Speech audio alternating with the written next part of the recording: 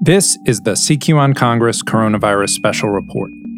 We are bringing you daily updates on the policy news you need to know from CQ Roll Call's reporters in Washington. I'm Sean Zeller. Today is Wednesday, June 10th. The country is reeling from the death of George Floyd at the hands of Minneapolis police, and protests demanding police accountability continue.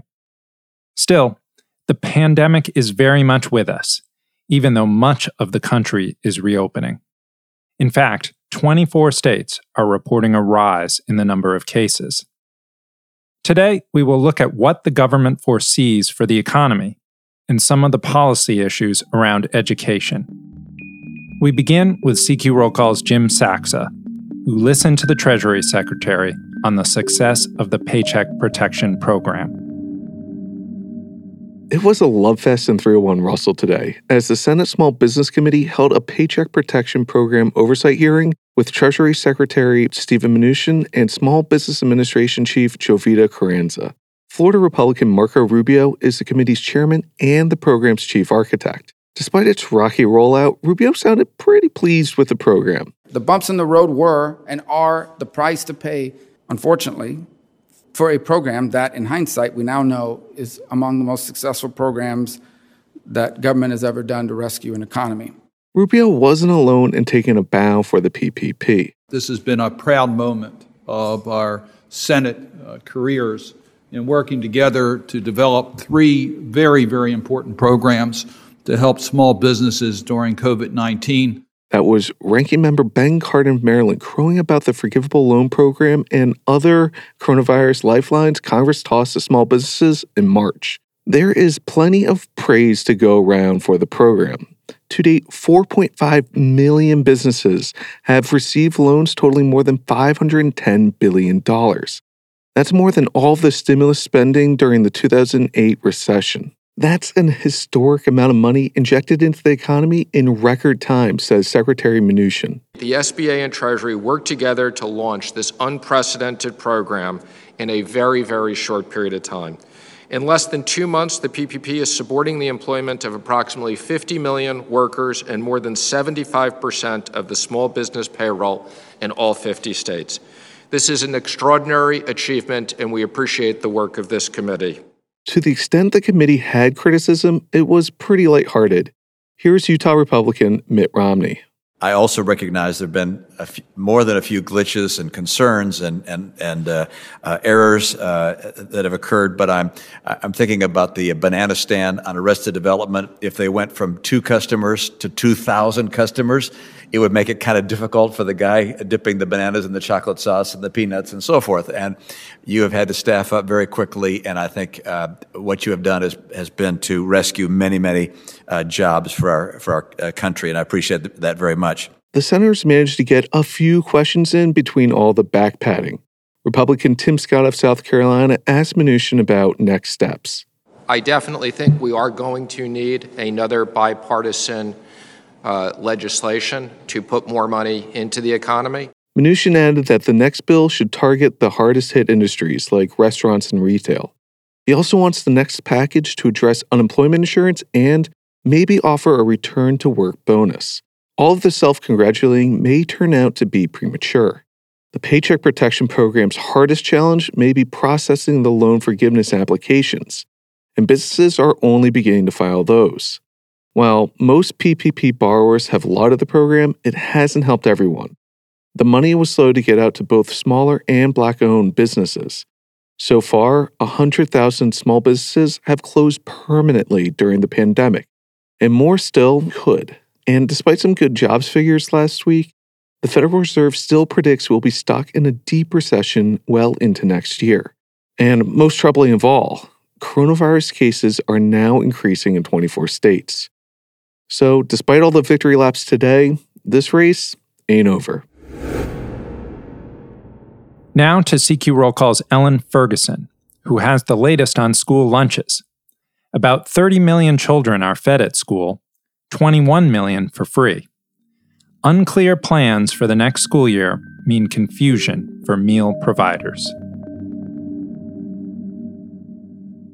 Many school boards have not decided exactly how they're going to reopen after closing to limit the transmission of COVID-19.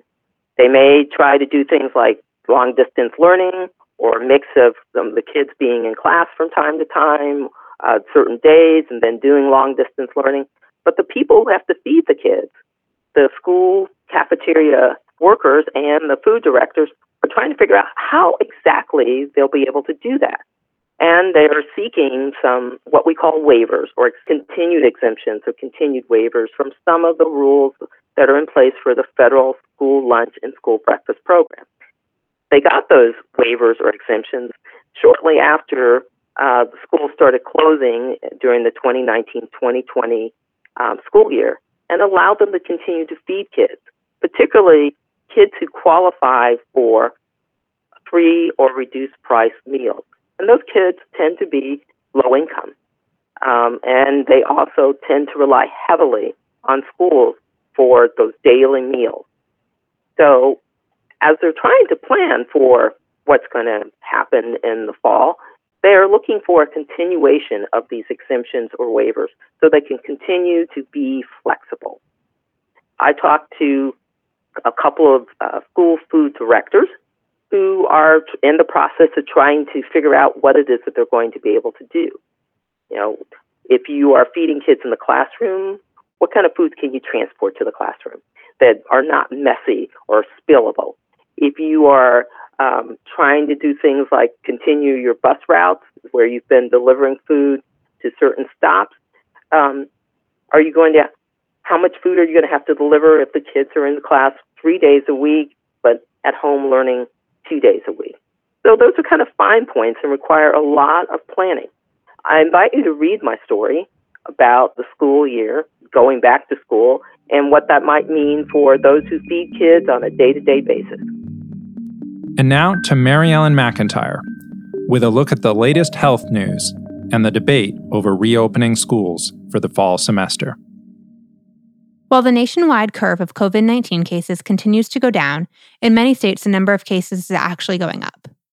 Data shows that the number of cases are rising in Arizona, Arkansas, North Carolina, Texas, and other states. Across the country, officials are also preparing for students to return to school this fall, which was the subject of a Senate hearing on Wednesday. There was an understanding that education at K-12 schools this fall might not be either all virtual or all in person, but will differ based on what's happening with the virus in a given area, and that students might get a mix of in-person and virtual learning next year. Help Committee Chairman Lamar Alexander asked the witnesses to provide some data soon about how much money it could cost a state or school district to safely reopen schools next year. Some challenges that are expected with continuing to do at least some education virtually is the digital divide and whether families have the right devices and enough devices for their children to do work and to also ensure that students have internet access to do that work. Another challenge will be to make up for the widening achievement gap, which may have increased for some students this year because of the transition to distance learning. And another factor for districts to consider is what to do if students aren't necessarily at school every day of the week, but their parents can't easily work from home on the days where they're not in school. Schools are going to be making all of these decisions in the coming months as we're expected to keep learning more about the virus that causes COVID-19. This week, the back and forth with the World Health Organization about how common asymptomatic spread is underscores that we're still learning about this virus. The WHO's Outbreak Investigation Task Force had to walk back some comments she made about asymptomatic patients spreading the virus rarely. In fact, some models show that up to 40% of virus transmissions may be from asymptomatic people. So clearly, scientists, officials are still learning a lot about this virus and looking at models and figuring out how this is all going. The back and forth of the WHO comes as U.S. lawmakers are considering the country's relationship with the World Health Organization after President Trump recently announced he would terminate it with the Global Health Group. Lawmakers say they don't know exactly how the U.S.'s relationship will change with the WHO, but that they are committed to continuing to contribute to global health broadly. Finally tonight, pharmaceutical companies Moderna, AstraZeneca, and Johnson & Johnson plan to move ahead to Stage 3 testing of possible vaccines for the coronavirus this summer. Though a hopeful sign, many vaccine candidates fail in that final stage of testing, which typically lasts 6 to 8 months. That's all from the CQ on Congress Coronavirus Special Report. From all of us at CQ Roll Call, I'm Sean Zeller. Thank you for listening.